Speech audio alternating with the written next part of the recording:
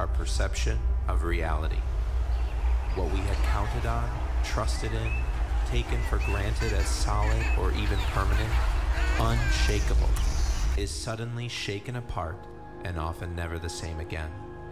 Life brings earthquake-like experiences for all of us, whether we want them or not. We cannot control that. But to some degree, what we can and must control is our reaction to them. Sometimes everything we thought we knew about God, about Jesus, and even about what's important or impressive in life gets shaken. Might there be some hidden value, some hidden treasure to be gained from these oh so uncomfortable experiences? The answer is yes.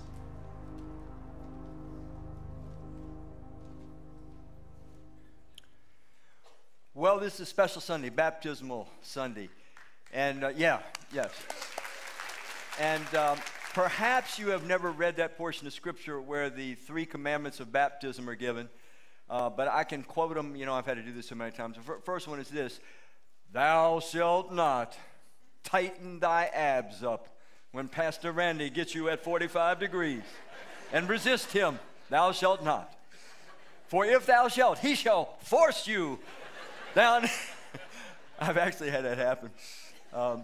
Thou shalt not open thine mouth, nor thy nostrils, when thy head toucheth the back of the water, for thou shalt drown, assuredly. Thou shalt not, when thou cometh up out of the water, whip thine head like a bullwhip. No, thou shalt not. For thou shalt make Pastor Randy very wet, and he shall be dismayed.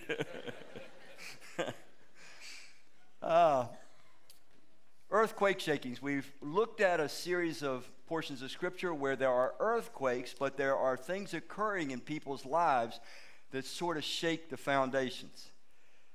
Likewise today, we're going to see that someone comes to grips for the first time in his life with who Jesus of Nazareth, the historical man, Jesus of Nazareth, who he actually was. And it was connected to an earthquake, both physiologically, seismologically, as well as in his own heart and life. Be an interesting thing. You get 100 random people, get them into a room, and ask them, tell me who you think Jesus is. What is Jesus' identity? And, you know, we can all kind of predict. We'd hear all kind of things. Well, I think he was a good man. I think he was a holy teacher. I think he was a prophet. Some would say, I think he was a revolutionary. He was trying to introduce, you know, a whole new way of living and so forth, some sort of a Marxism, so that kind of a thing. Others would say, well, you know, he's the Son of the living God, but they wouldn't be real sure what that means and so forth.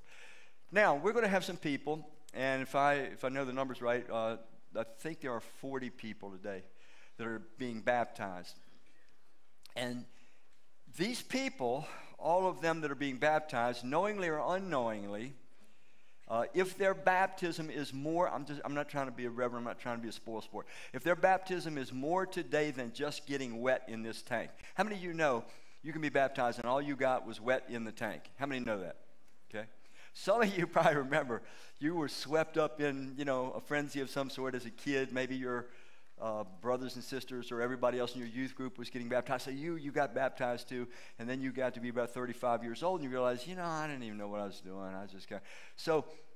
But for those that get into this tank today, because they have had a spiritual interaction with the living God, the creator of the universe, what they are saying is, at some point in their life, the identity of Jesus shook the foundations of their life to the point that it doesn't matter what anybody else on this planet does. Jesus has so won their trust, their faith, their confidence, their reliance, that they are going to follow him fully, and they're going to follow him for the rest of their life, even if nobody else does.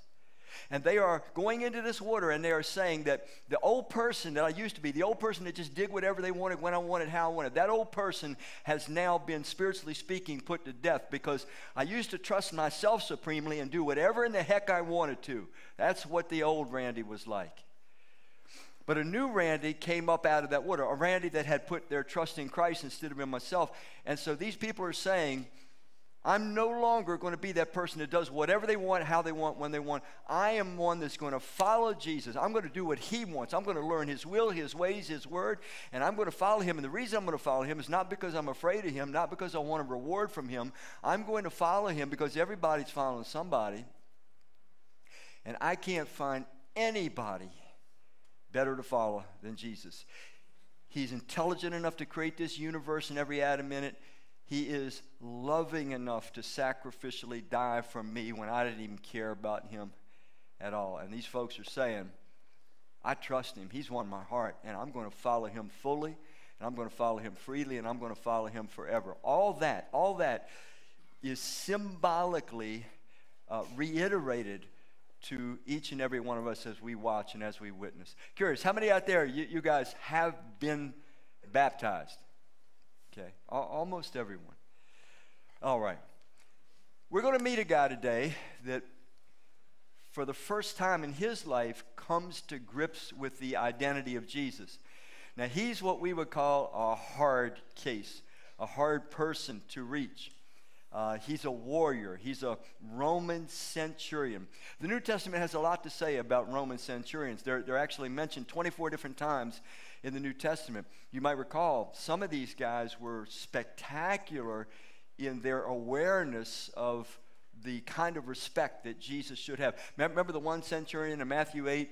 His servant gets sick and he thinks the servant's going to die, so he sends word to Jesus, and Jesus says he's going to come and heal the servant. But this centurion, by the way, a centurion was a guy that he oversaw 100 soldiers.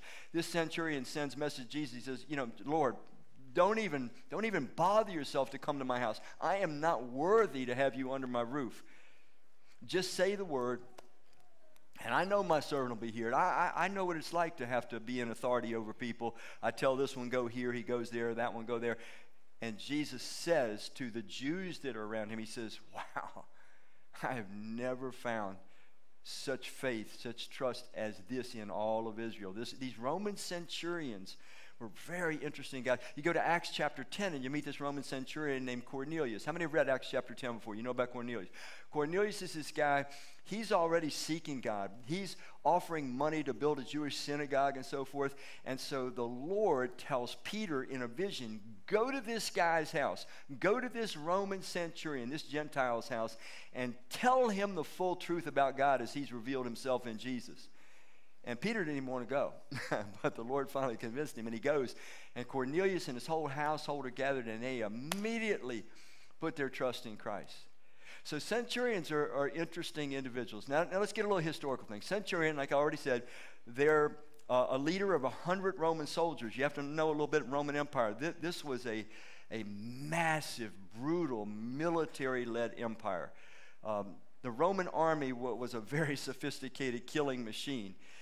And a Roman centurion typically was a guy that had been serving for 10 to 15 years before he was honored with the position of being a centurion. So he's been in battle after battle after battle. By the way, they did hundreds and thousands of crucifixions. If you crossed the line in the Roman Empire, there was no tolerance. You were crucified. So this individual we're going to meet, he is someone that understands death up close. He has seen it likely hundreds, if not thousands of times. He has watched men die. He has watched men being crucified. He has crucified people before and watched their reactions. And he's a real master when it comes to this subject of brutality, control, violence, and death. This is the individual we're going to meet. Now, I'm going to put together a few portions of Scripture here to get us started, and I try to put it where it would be as conversational and as chronological as could be. But where I'm taking you now is to the crucifixion of Jesus. This is the centurion that crucified Jesus, or that partook of it, or oversaw the crucifixion of Jesus. Let's pick up reading. Matthew 27:45, it says, from noon until 3 in the afternoon, darkness came over all the land. Jesus is on the cross. All of a sudden, sun goes dark. It was not a normative thing. Everybody there knew something very unusual was happening. Midday, it goes dark. It goes on. Jesus called out with a loud voice, "Father, into your hands I commit my spirit." And then Jesus says, "It is finished." Next. With that, he bowed his head, and what does it say? He gave up his spirit. Jesus said earlier, he said, "Nobody can take my life from me." In John chapter 10, he says, "No, nobody can take my life." He says, "I'm going to lay my life down, and I'm going to take it up again," talking about his resurrection. But nobody can take it from me. Jesus let his spirit go. He was under full control, even as he appeared to be broken, brutalized, dying on the cross. We'll fill in a little bit more of that. But he lets his spirit go. When the centurion who stood there in front of Jesus saw how he what? How he died. Now, mind you, this guy's watched hundreds, if not thousands of people die up close. It says when he saw the way Jesus died. Now I'm going to fill in some blanks in a minute on that. When he saw how he died, second thing that he observed, an earthquake occurred at the death of Jesus. So powerful was this earthquake that in the temple, this extraordinarily thick curtain was ripped from the top down, torn in two, symbolizing that the way into the very presence of God was now open, because Jesus on the cross reveals who God really is and what he's really like. So it was the way that he died, it was the earthquake, and all that had happened. That's the part I'm going to fill in. This centurion watched from the time that Jesus was arrested, and he was a participant in what they did to Jesus and so forth, and he's observing Jesus through these stages leading up to his death. And all that had happened said, surely this man was what? The Son of God. So here's this guy who for all of his life previous to that day, he could have cared less about who Jesus was. Listen, folks, there's almost 8 billion people alive on our planet today. And the vast majority of them live their lives just as though Jesus never lived, Jesus never came, Jesus never died, Jesus never rose again. The vast majority of the best and the brightest people, the movers and the shakers, the celebrities, and everything in between, pretty much live their lives just like Jesus is inconsequential, insignificant. Maybe he was a historical figure, maybe not. By the way, no credible historian would dare say that Jesus was not a real historical figure. It's only people that don't know how much they don't know that say foolish things and make YouTube videos saying those things. But no credible historian would say that Jesus of Nazareth was not a real person. But they still pretty much live as though he's inconsequential. He's insignificant. He's not important. He doesn't really matter. Now, let's go to these baptismal folks. Now, some of them were probably no doubt brought up in Christian homes, and from their earliest years, Jesus was somebody significant, important, consequential to them. But some of them could have been like me. I mean, up until age 23, Jesus didn't matter to me at all. You know, I mean, it was kind of like a cuss word. That was pretty much it. And then something happened.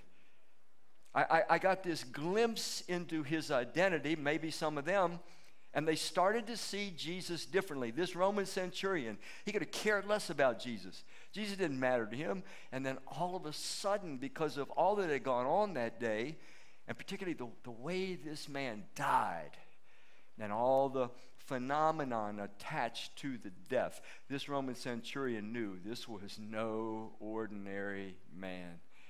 He knew that the Jews were crucifying him out of envy. He knew that Jesus had claimed to be God the Son, had claimed to be the Jewish Messiah. He was not a fool. The Romans all knew about the messianic expectation of the Jews. The Jews were expecting a military Messiah, somebody that was going to come, overthrow Rome, make Israel the capital of the world, Jerusalem the capital of all the nations.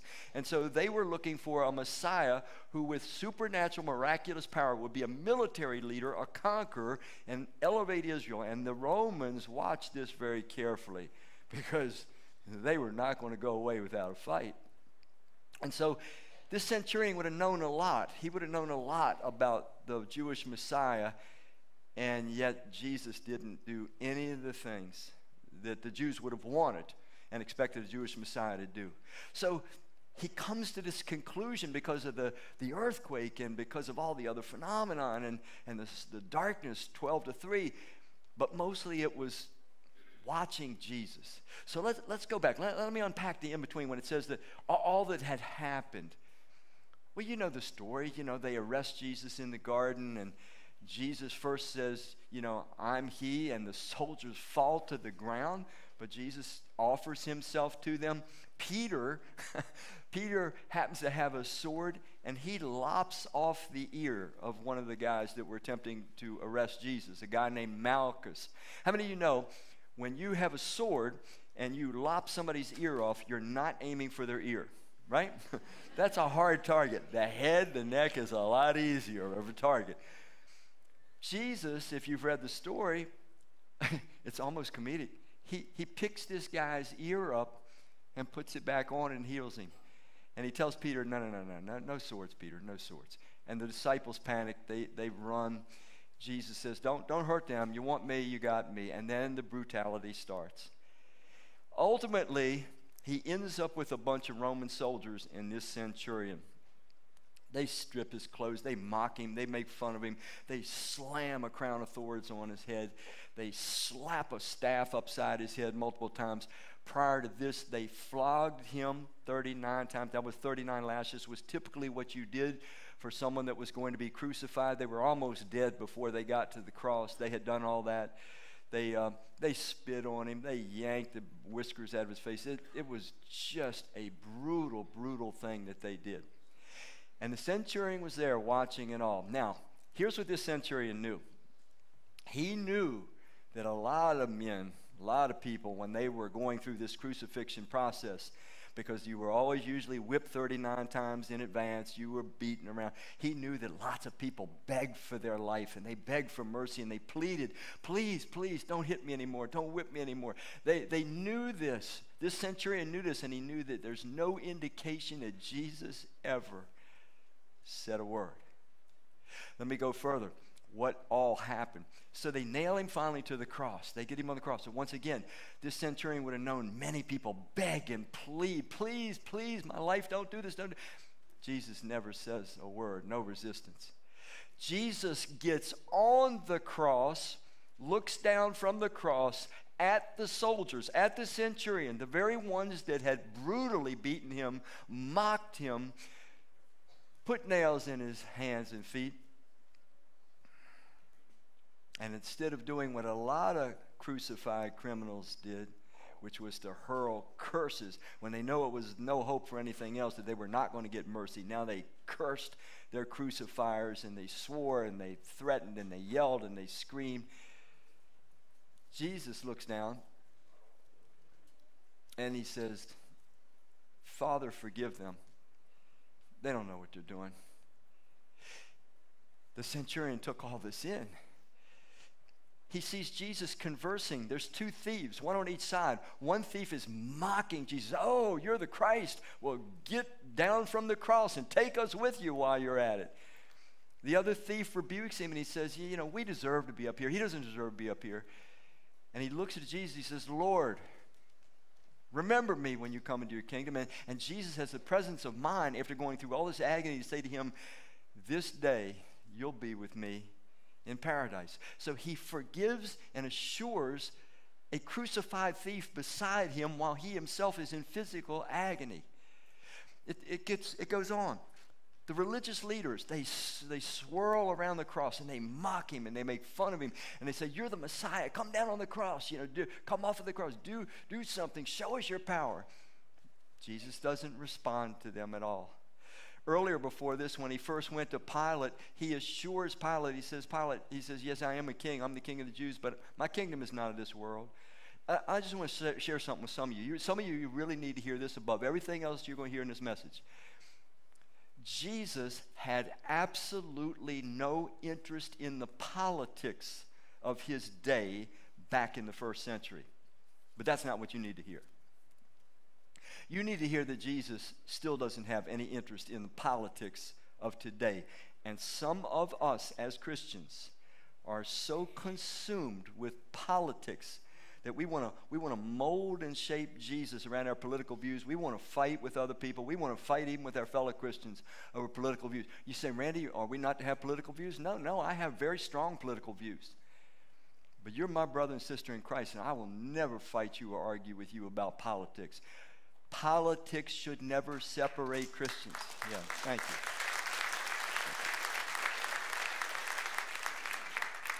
While I'm drifting, nor should race. Nor should race. Yeah.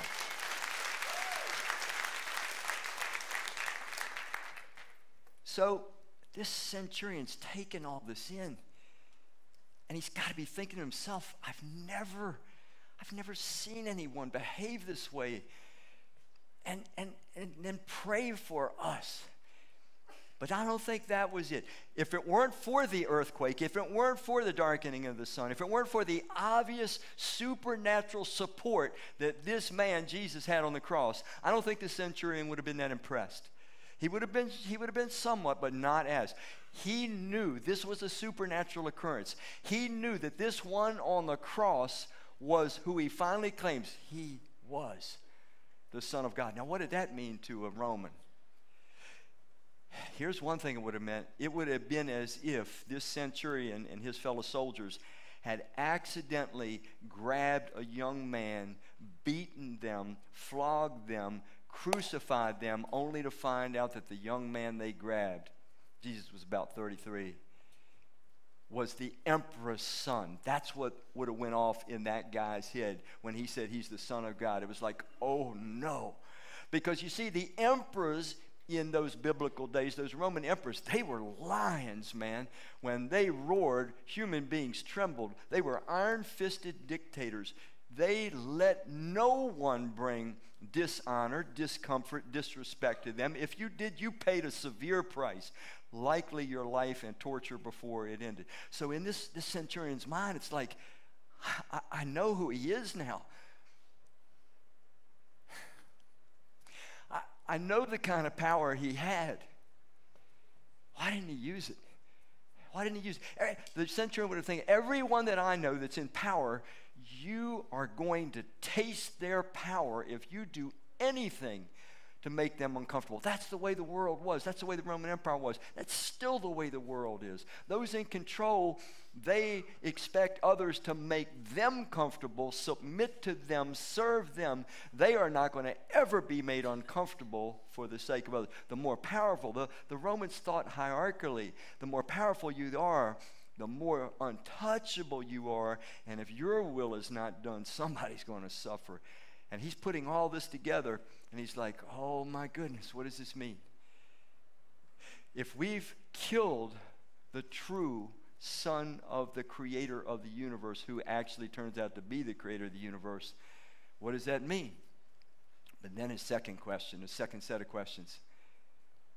Why did he let us do it? He could have killed us. He could have stopped our hearts instantly. Why? Why did he just take all of that? The centurion had to be saying, I wouldn't have taken that. If I had the power, there's no way. No emperor would take that. Why did he do this? And that prayer, maybe it haunted him. Father, forgive them. They don't know what they're doing. And that centurion was probably thinking, I didn't know what I was doing. I didn't know who he was. But why didn't he stop us? All this would have been churning around in him. This man came to the conclusion that this crucified felon was indeed the Son of God, the revealer of God, the creator of the universe, based on these things. It was based on what Jesus did and what Jesus didn't do. Let me just kind of share this with you. Consider the awakening of the centurion of Jesus' identity. Let's go past that. What Jesus did not do was part of it. Share a verse with you from 1 Peter. Speaking of Jesus, says, he committed no what? A lot of people, when they were crucified, they committed a whole lot of sin. They wouldn't have been up on that cross. They knew that Jesus was there just because the Jews didn't agree with his religious views. They also knew that he didn't sin from the cross. He didn't yell, he didn't scream, he didn't curse people and so forth. He did no sin, no deceit was found in his mouth. When they hurled their insults at him, the Jewish leaders mocked him when he was on the cross, and the Romans made fun of him. They blindfolded him at one point, punched him and said, you're a prophet, prophesy who just punched you. And Jesus did not respond. He did not retaliate.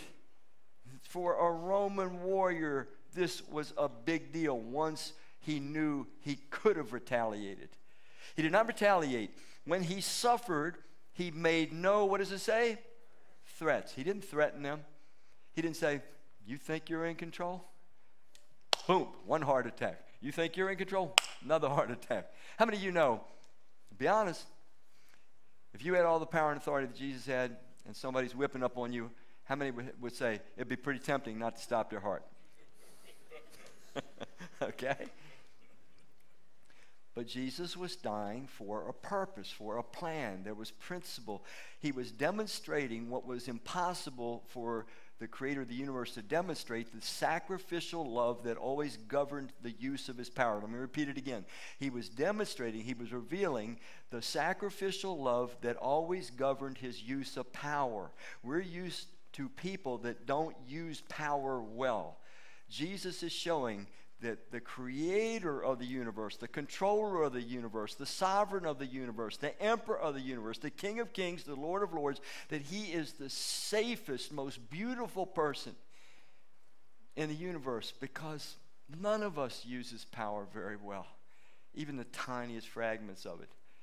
But his is always governed by sacrificial love. And so he would never have gotten down off that cross, because he's trying to remove the slander that Satan had made about God, that God was a power monger, that he wants everybody doing obeisance to him. He wants everybody bowing down, that he's depriving us of good experiences in life.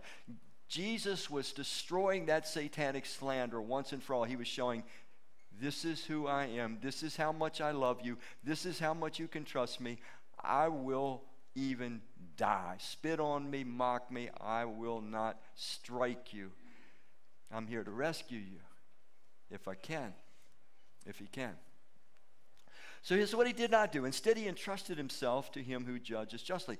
So the centurion was struck by what Jesus did not do. He was also struck by what Jesus did. What did he do? Philippians 2 in the New Testament. First, it talks to we that have put our trust in Christ and are his followers. It says, in your relationships with one another, have the same mindset as Christ Jesus, Messiah Jesus. That word Christ means Messiah. Who, get this, who being in very nature, what? Some of you, you're unclear about this, and I know it. We have trouble figuring all this stuff out. Let me make it very, very clear. Jesus was, is, always will be God. He is co-equal and co-eternal with the Father and with the Holy Spirit. You say, Randy, you're confusing me now, man. You said it's one God, and now you got three of them on the table. I know it's confusing. Our horsepower is not all released yet. You know, when we get our resurrection bodies, God will turn on all the lights and we'll go, oh, now I understand how three can be one. They are distinct. They converse with one another. The Father talks to the Son. Son talks to the Father. Spirit talks to both of them. They are not three gods. They are one God. They are one in essence, in power, in philosophy, outlook, action, and so forth. Nevertheless, who being in very nature God, Jesus is, was, always will be God, did not consider equality with God something to be used to his what? To his own advantage. He could have defended himself. He could have stopped the whole thing instantly. That's where it gets personal. You guys have heard me use this illustration before, but I'm using it again. One of the scariest moments in any human being's life is that first time you find you have feelings for someone. You know, you might be 12, 13, I don't know. But you have feelings for someone. And you're scared to let them know, because you don't know if they're going to like you back. You know what I mean? We used to say this thing like, I don't just like you, I like you. You know what I mean? And And usually in our day, because we were really chicken-hearted, so we get somebody to call the girl, and you'd be on the other end of the line.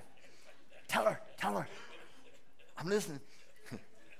Well, Randy likes you. She knew what that meant. She knew it didn't mean like a friend. It meant like, Randy's thinks you're attractive. He's got affection for you. And Randy wants to go steady. How many remember that? And so you wait. Man, your heart is all hung out. You have revealed how vulnerable, how much you want this other person to like you. And then you hear those words. Well, at least I did. More than once. Well, I like him as a friend. Right? It's not what you want to hear. Here's my point. Once you make yourself, your feelings, your affection, your love for someone entirely known, you have made yourself extraordinarily vulnerable because you have nothing else to offer. That's it. It's done. When that person says, I like him as a friend, but I never like him, you know it's over. Listen to me. I'm going somewhere with this. When God was revealing his affections, his goodwill for each and every one of us personally, he did it through Jesus on that cross. It's God saying, I love you so intensely. I so want what's best for you. I know what's best. I want what's best. I so want it. I got to have you trust me, though. I can't give you the life that you were designed to experience unless you trust me and learn my ways, learn my will, follow my ways. But this is how you can reject me, you can make fun of me, you can walk away from me, you can say thanks but no thanks. But here it is. I'm going to shamefully humiliate myself, humble myself to let you know this is how much you mean to me. I know a lot of you, it isn't going to matter to you at all. It's not going to matter. But that's how much it matters to me. I'll take through. This is what's happening here. Who being in very nature God did not consider equality with God something to be used to his advantage. Listen to what it says. It goes on. Rather, he made himself nothing, taking the very nature of a what? Of a servant, being made in human likeness, and being found in appearance as a man, he did what? Humbled himself. And here again, the centurion's like, man, if you have power, you don't humble yourself. Everybody else, you humble them. But now he sees the sovereign of the universe humbling himself. He humbled himself by becoming obedient even to death on a cross. And the why behind it all, though, it's a love story. It's a love story. It's the creator of the universe who made image-bearing beings that wear his image. We have mind, will, emotions, will, just like the creator. We have the capacity to experience life, the love and the joy of life, the same way the creator does, with full ability to reject him. And he knows it. And he says, I'll shame myself. I'll humble myself in throwing myself at you to say, this is how much I love you. I just hope some of you will trust me so I can prove to you that you'll only find life, the life you've always wanted, when you're rightly connected with me, trusting me, learning my ways, learning my will, learning the laws of your being, learning to live according to your design. Then you'll have the life you've always been searching for, wanting. Now, when these folks over here, you didn't know you were preaching this whole message. See, when they go into this water, they're preaching. The ones that get more than wet are preaching. They're saying, I have been won. The creator of the universe has won my heart. He's won my trust. I'm going to follow him. I'm going to follow him fully. I'm going to follow him freely. I'm going to follow him forever. I'm going to learn his ways. I'm going to learn his will. I don't just like him. I want to be like him, and I'm going to pursue growing and developing to be like him for the rest of my days. And I want to be one that makes known his goodness to as many other people as I can. I want to give to them what he's given to me. They're saying all this has happened to varying degrees when they go into this water, come back up as a new person. Now, Randy, are you saying that they're not a new person until they get in the water? No, man, the water's just water. I'm saying all this is a spiritual thing that has already happened in them. Those that have really put their trust in Christ and become his follower. The water is just their testimony that their old self has now gone, and there's a new self that's going to live as a follower of Christ. How many of you know that that's what it means to be a Christian? Jesus said when he rose from the grave, he said to his followers in Matthew 28, 18 through 20, he said, go into all the world and make Christians. Is that right? It's not right, is it? No. Yes, indeed. He said, go into all the world and make disciples.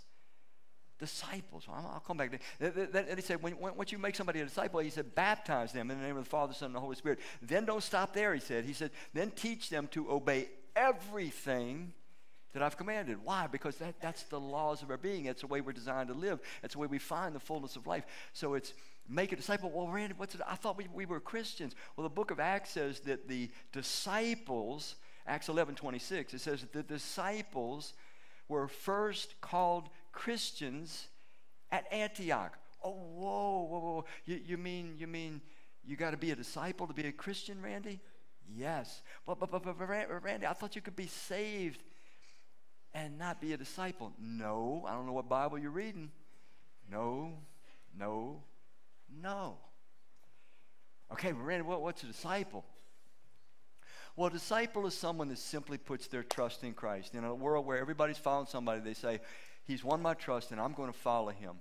And I want to learn his ways and his will. And I want them from henceforth to shape me, to shape my lifestyle. When Jesus says stop something, even though I've been doing it for a long time and I might get some pleasure out of it, I'm going to stop it.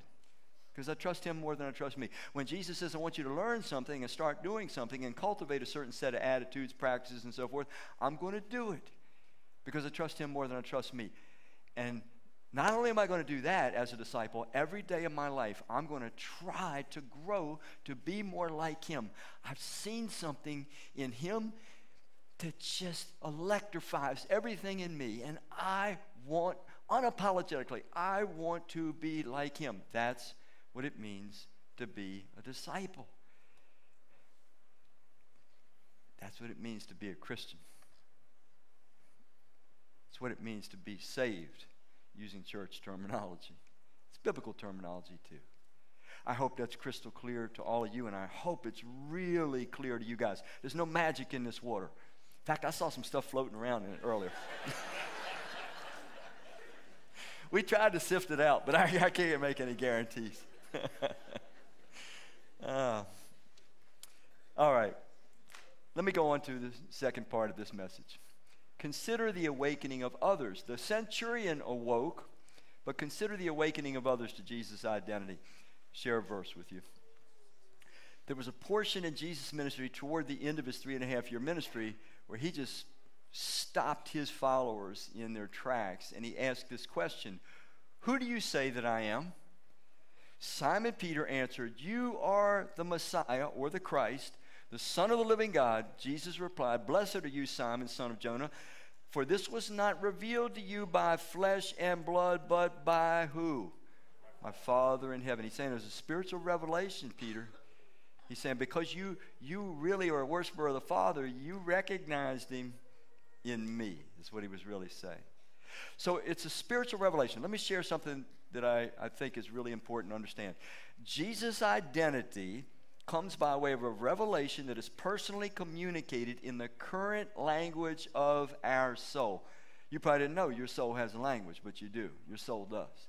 The centurion's soul language was war. It was hierarchical. It was the context of soldier world and terminology, and that's the things that grabbed his attention. I want you to think back. Some of you that you can think back before you were a follower of Christ and what condition you were in when you came to Christ. I know that some of us probably would have described ourselves, Randy, I was just so lonely. I was so lonely. So the language of your soul was loneliness, and Jesus said, I'll never leave you and never forsake you. I love you with everlasting love. Some of you, It was the language of guilt and shame. You had some things that you had done, that you had been participants in, that just would not go away. You tried to live normal. You tried to smile wide. You tried to, just act like nothing was going on. But boy, every time you got alone with yourself, you didn't want to be alone with yourself. You want to stay distracted, because the guilt and the shame that you felt was slowly, like acid, just eating you up inside, destroying any possibility of joy in your life. And you came to Christ because you desperately wanted your guilt resolved, your sin forgiven, and your shame cast away forever. That was the language of your soul. Some of us might have come to Jesus because the language of your soul was, man, there's got to be more to life than this. I mean, I get up, I go to work, I come home, I go to sleep, and you say, there's got to be a reason, there's got to be a purpose, there's got to be meaning. So the language of your soul was, I want meaning. I want to know what life is about. That was part of what mine was. So we all have these languages of our soul, and Jesus will reveal God to us in the language usually of our soul. Okay, just like he did to the centurion, just like he did to Peter. So this is an important understanding, because it could be that some of us are still in that spiritual journey process where we have not yet actually become followers of Christ, have not yet really trusted in him. So he's going to try to communicate with you in the language of your soul. Let me add to this statement. Such revelation either positively develops us or negatively dehumanizes us. You're like, whoa, Randy, what are you trying to say here? The centurion said, surely this was the Son of God. So he knew Jesus' identity. Let me ask you, was the centurion a Christian? How many say yes, he was a Christian? Let me see your hands. Man, you guys are well taught. You know what? I could have asked that question in a lot of other churches. Most of the hands would have went up. We don't know. Just because he knew Jesus' identity, it didn't mean that he had made the decision to put his trust in Jesus, be his disciple, be his follower. You guys know this. You can know all the facts about Jesus. You can know the whole Bible inside out, back and forth. Doesn't mean that you're going to utilize your will and say, in a world where everybody's following somebody, I'm going to put my trust in Christ and I'm going to follow him. So we don't know the impact. Such revelation, once we know the truth about God as it's revealed in Jesus, such revelation either positively develops us, meaning it wins our trust and we become Jesus' follower, or negatively dehumanizes us. What do you mean dehumanizes us, Randy? If you want to know what a healthy, fully human, fully alive human is supposed to look like, you have to look at Jesus. That's what a fully healthy, fully alive human being, mature, is supposed to look like Jesus. And so when I start moving away from Jesus, knowingly or unknowingly, and I start living contrary to the will and the design of God, knowingly or unknowingly, I'm becoming a little less human and a little less alive, whether I know it or not. You see, we don't lose our soul in Judgment Day. We lose our soul in little small chunks every day. You understand what I'm saying? It's when we knowingly or unknowingly live discordant with our designer's design. And so once we know who Jesus is, that he's our creator, he's our designer, he's the lover of our soul, if we don't move toward him, if we say, all things considered, man, I just, that's cool for you. If that floats your boat, I'm okay with you doing your Jesus thing, but that's not me. I'm just not interested. You will start to digress, and you will start to become something that is less and less fully human and less alive. You won't even know it's happening because you're being desensitized as it happens. It is deadly. It is dangerous. Let me show you a verse that expresses this in the book of Hebrews chapter 6.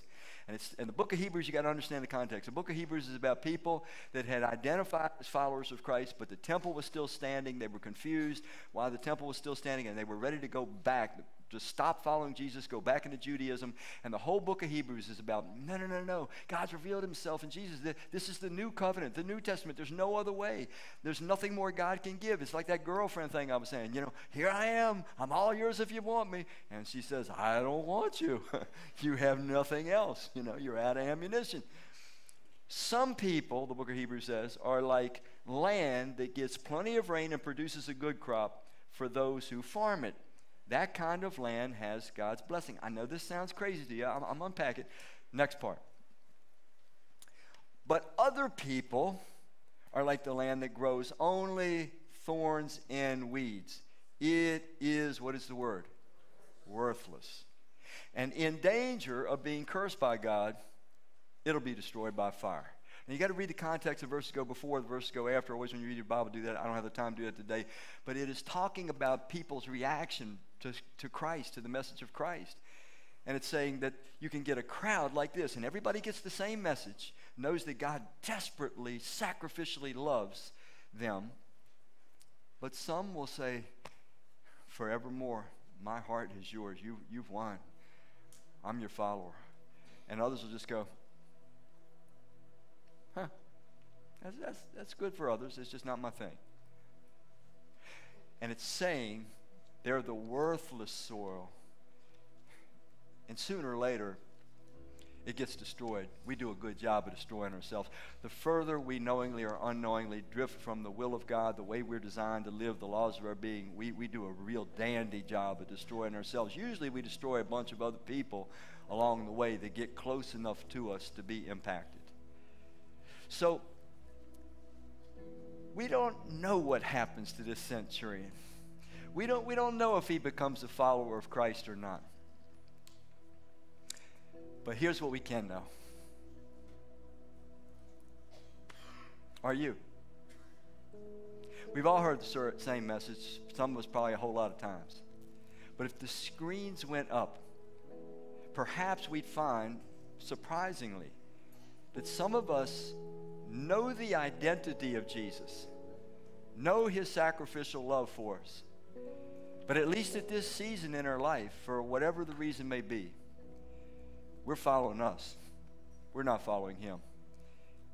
Because we trust that our life is going to be a little more exciting, a little more fun, a little more whatever we want it to be by following me, not following him. So even though I know who he is, and I know what he's done, and I know how much he loves me, I'm not his follower. Wouldn't it be wild if the screens went up and we'd see instantaneously which of us just knows the identity of Jesus and which of us went a step further? We just don't know his identity. We put our trust in him and became his follower. That's what it means to be a Christian. Whatever terminology you want to use, be born again, be resurrected, spiritually speaking. There's all kinds of terminology Scripture uses. So, how has knowing the identity of Jesus actually impacted you? Does it affect your daily life? Does it affect the development of your character? Does it affect your value system, your decisions, who you are, how you live, how you really live?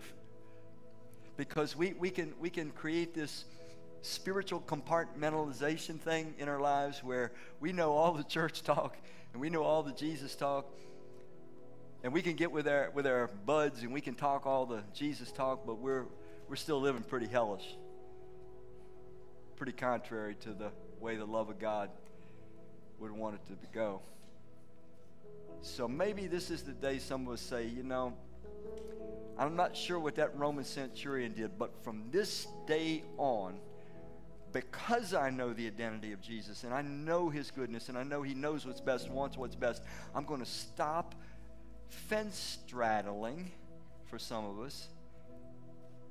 I'm going to stop faking it. I'm going to stop talking Jesus talk, but not walking Jesus walk. How many of you know what I mean when I say that? Can I see your hands? Have you known some people that talk Jesus talk, but they don't walk Jesus walk? Have you known some? Okay. Franny, are you saying we got to be perfect? No. But we want to be. And we're moving toward that. So two things. Maybe for some of us, as these people go in, proclaiming their trust in Jesus, maybe some of you for the first time are going to go from that place of just knowing his identity to being his follower, his disciple, being a Christian.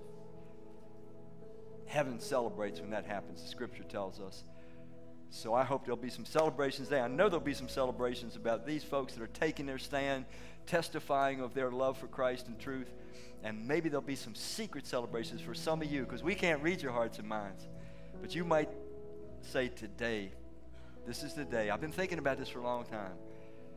Today, I become his. Let's pray. Father, thank you for this so extraordinary, special day. It is just amazing the way your word, your truth, your love gets inside of our hearts. It starts to motivate us. It starts to get us thinking differently, feeling differently, living differently, being beautiful people that can help and serve and give and always have plenty more to offer, and do so with joy. Thank you for what you give to us. Thank you for what you make us. It's in Christ's name we pray. Amen. Just stand to your feet with us.